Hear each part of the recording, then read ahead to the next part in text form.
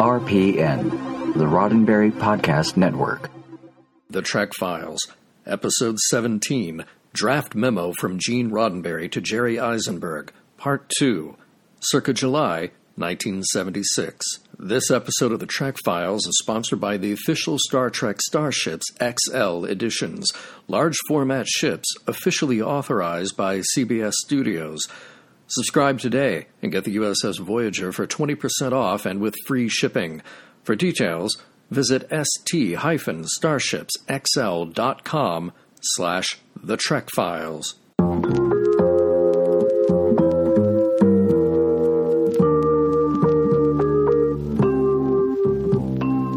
Welcome to The Trek Files, a look into the archives of Roddenberry Entertainment from the personal files of Gene Roddenberry.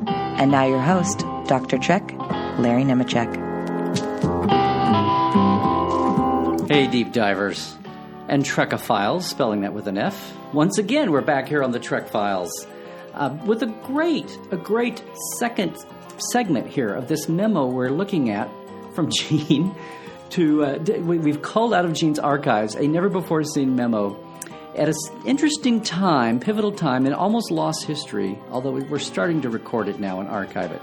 The time in the 70s when Star Trek was struggling to find its way back. The fan movement was booming, exploding. Nothing like it had ever been seen before. No dead little TV show had ever been made into a motion picture. That was the route that Paramount seemed to be taking with Star Trek. And we're talking a year or two before Star Wars changed everything. This is even before Star Wars. Paramount decided they wanted to bring Star Trek back in some way. Gene Roddenberry's had his shot with the God thing. It was rejected. Now they've reached out to producer Jerry Eisenberg and another couple of scriptwriters. This is segment 2. We're looking at another part of this amazing memo Gene wrote to introduce Jerry Eisenberg to everything Star Trek, despite what maybe some of those studio suits latter-day Paramount people had told him. And, here's another section of the memo. Again, this is 1976, and Gene is talking about pay no attention to those stereotypes you may be reading in the mainstream media or even from Paramount memos. Here's what I think about our Star Trek audience. Here's a story. There still exists at Paramount some residue of the old attitude that the show's fan movement is sort of a teeny bopper thing. That conception has been very hard to change and could hurt the film if key merchandising, publicity, or legal decisions were made with this misconception. The fact is that the last year or so has seen a tremendous explosion of Star Trek interest out into occupation and age groups which studios have never before associated with the word fan. Recently, I took an airplane flight to Atlanta, a cabin filled with Los Angeles Bar Association officers attending a national conference. It seemed inconceivable that top-flight, pragmatic attorneys could be Star Trek fans.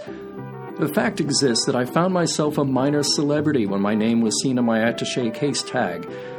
I have had the same experience in equally unlikely settings such as country club dinners, political gatherings, and in television station newsrooms. The point of all this is not that Roddenberry is a minor celebrity. The issue is demographics.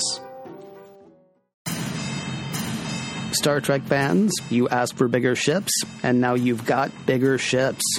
The official Star Trek Starships XL editions from Eagle Moss are twice as large as the standard models. Officially authorized by CBS Studios, each iconic ship is die-cast and hand-painted, and each comes with an in-depth magazine featuring production artwork, highlights of the ship's history, design, and a breakdown of the technology on board, along with crew and weapons. Start your collection today with the 10-inch XL Edition USS Voyager for only $59.95 with free shipping. New models ship every other month for the same low price with free shipping, and you may cancel your subscription at any time. For details and to order, visit st-starshipsxl.com/The Trek Files. Go big with the official Star Trek Starships XL editions at st-starshipsxl.com/The Trek Files.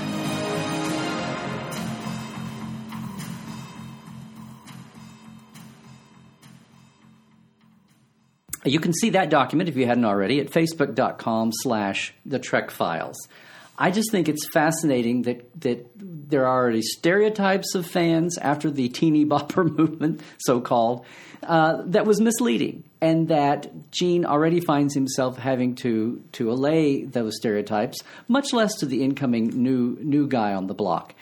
And although she was not part of this immediate circle at the time of what was going on with Star Trek, I can think of no one better to just talk about the mid-'70s and what was going on, what the subtext of this memo is, than our good friend Dorothy Fontana, welcoming back to the Trek Files again. Dorothy, of course, was story editor on the original series, associate producer and story editor on the animated series, story editor on The Next Generation, wrote the pilot Encounter at Farpoint, and for so many years before that and along through was Gene Roddenberry's Girl Friday, right-hand man.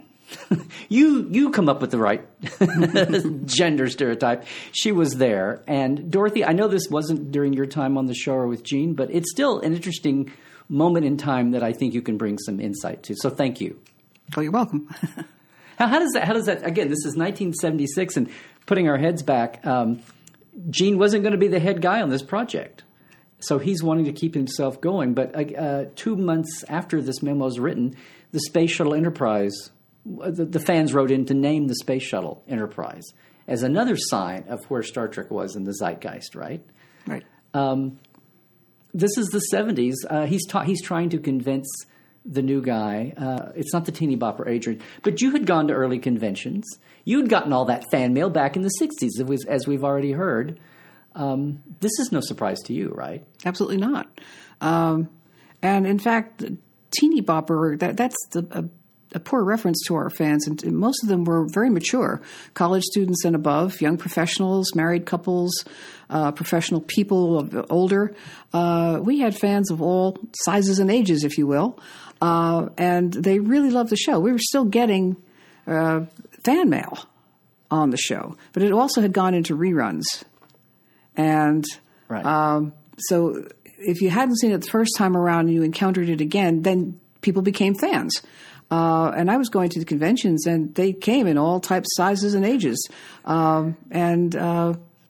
It just was wonderful to walk out onto a stage and see a room full of 1,000 people, all such Star Trek fans, and still loving the show, even though it had not been on the air in any way, shape, or form for quite a long time. Well, at least 3 years now, because we did the animated series in 1973. Right. And that was just 1 year. Well, year and a half, but it's only about 24 or 5 episodes total, because it was 16, and then I think it was another 6, so that was like 22 episodes. Yeah, 22. Well, again, Gene shares this in this memo to Jerry Eisenberg. He shares this story about being on this flight with attorneys. Now, yes. I think 2017 and modern day, we think about, well, the Big Bang Theory generation, right? Mm-hmm. It's like the geeks won. Apple, Microsoft, Bill Gates, Steve Jobs.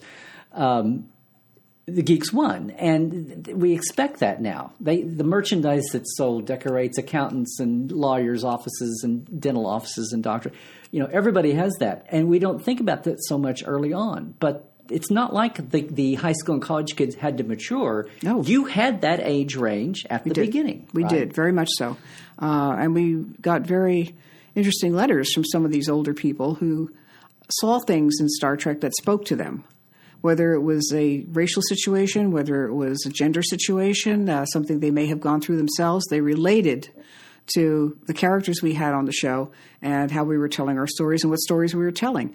We always had a range of age, always.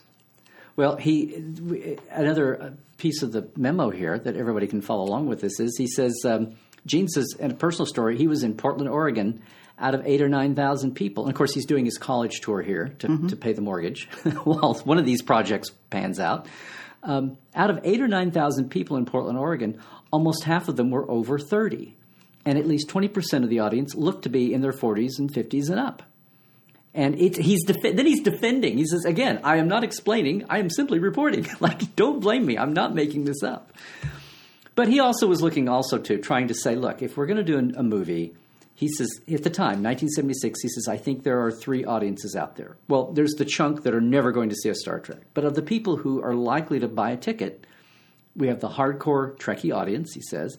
Then there's the broader base who enjoy it, maybe, but don't think of themselves as fans. And then the third group are people who are Trek curious, maybe. Yes. They've heard about this phenomenon out there, and they're opening to go see it. And he's cautioning the new guy. There's a general belief, consensus among this group, that of the people who are big Star Trek fans, that people of intelligence or goodwill would approve of this.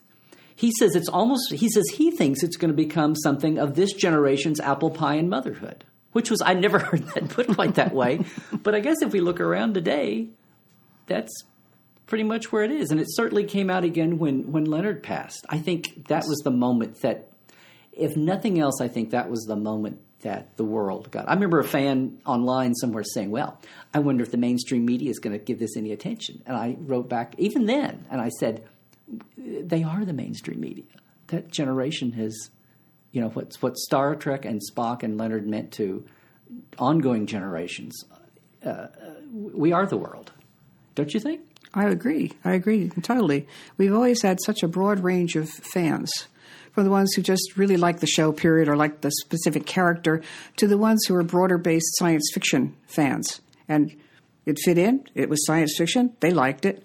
And then people who come to it fresh and say, oh, this is interesting. Maybe I'll watch that again. We've always attracted fans. And today, Star Trek is running multiple times every day, in addition to Next Gen. And unfortunately, they haven't done the animated series. But you can see Star Trek, the original series, or Star Trek, The Next Generation, or DS9, and others, Voyager, etc. They're all there, and they're all on television at least once a week, if not continually, for some of them. Right. The networks that run them and the streaming on the streaming service has been a revolution. And a lot of people point to the J.J. Kelvin movies, and they did. They brought in a ton of new fans. But I think sometimes we're just now realizing what streaming, especially for DS9, which a lot of people gave, it was so radically serialized for the time. Yes. And people gave up on it, or it was the last syndicated show and in a horrible time slot. And it's much more popular now than it was when it was on the air. And the reaction to Discovery ongoing is going to be interesting to watch. But the fact that in 2017, this whole new later generation or two of fans, knowing that, I just love how things are so radically different, but they're exactly the same. And that first sampling of fandom that the show attracted, the original series attracted and set the stage for everything else to come, is affecting people exactly the same way. And some of them are still out there, still, now doing it online communication, but still letting us know that Star Trek is still a pretty darn good show. Right. And in the middle of all that, the mutual love affair with NASA and Star Trek started in the 60s, right? Yes. Having the cast and Gene over to JPL and to visit facilities, and that's been ongoing. And invited them all out for the Enterprise debut, if you will. Right. That shuttle rollout. Some of these are like iconic moments now, and some of the astronauts in the station, the reaction when Leonard died, and then we go back and I love finding the black and white photos from the 60s of the first Mars landing and the guys at Mission Control wearing the Spock ears. Yes. Just in a show. So, but the historical context of this is the fact that it's 76 and Gene's already fighting as the tip of the spear, fighting the hey, don't fall into the stereotype trap. Right, exactly. Right? Because none of our fans are stereotypical. Not really. They all tend to be so highly intelligent. It's just a wonder to talk to them. It's lovely. And our connection to NASA is wonderful, too. I always love that.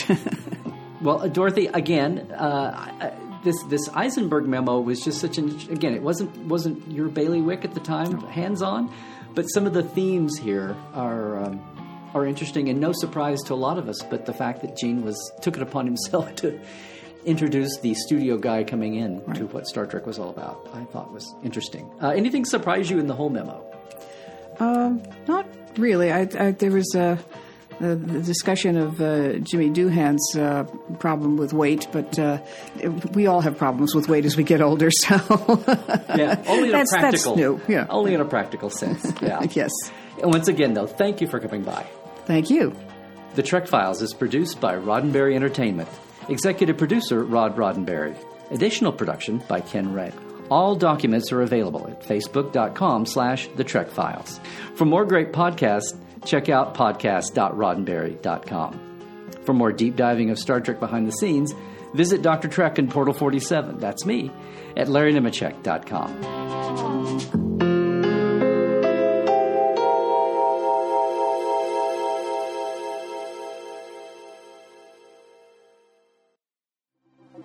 Podcast.roddenberry.com, the Roddenberry Podcast Network.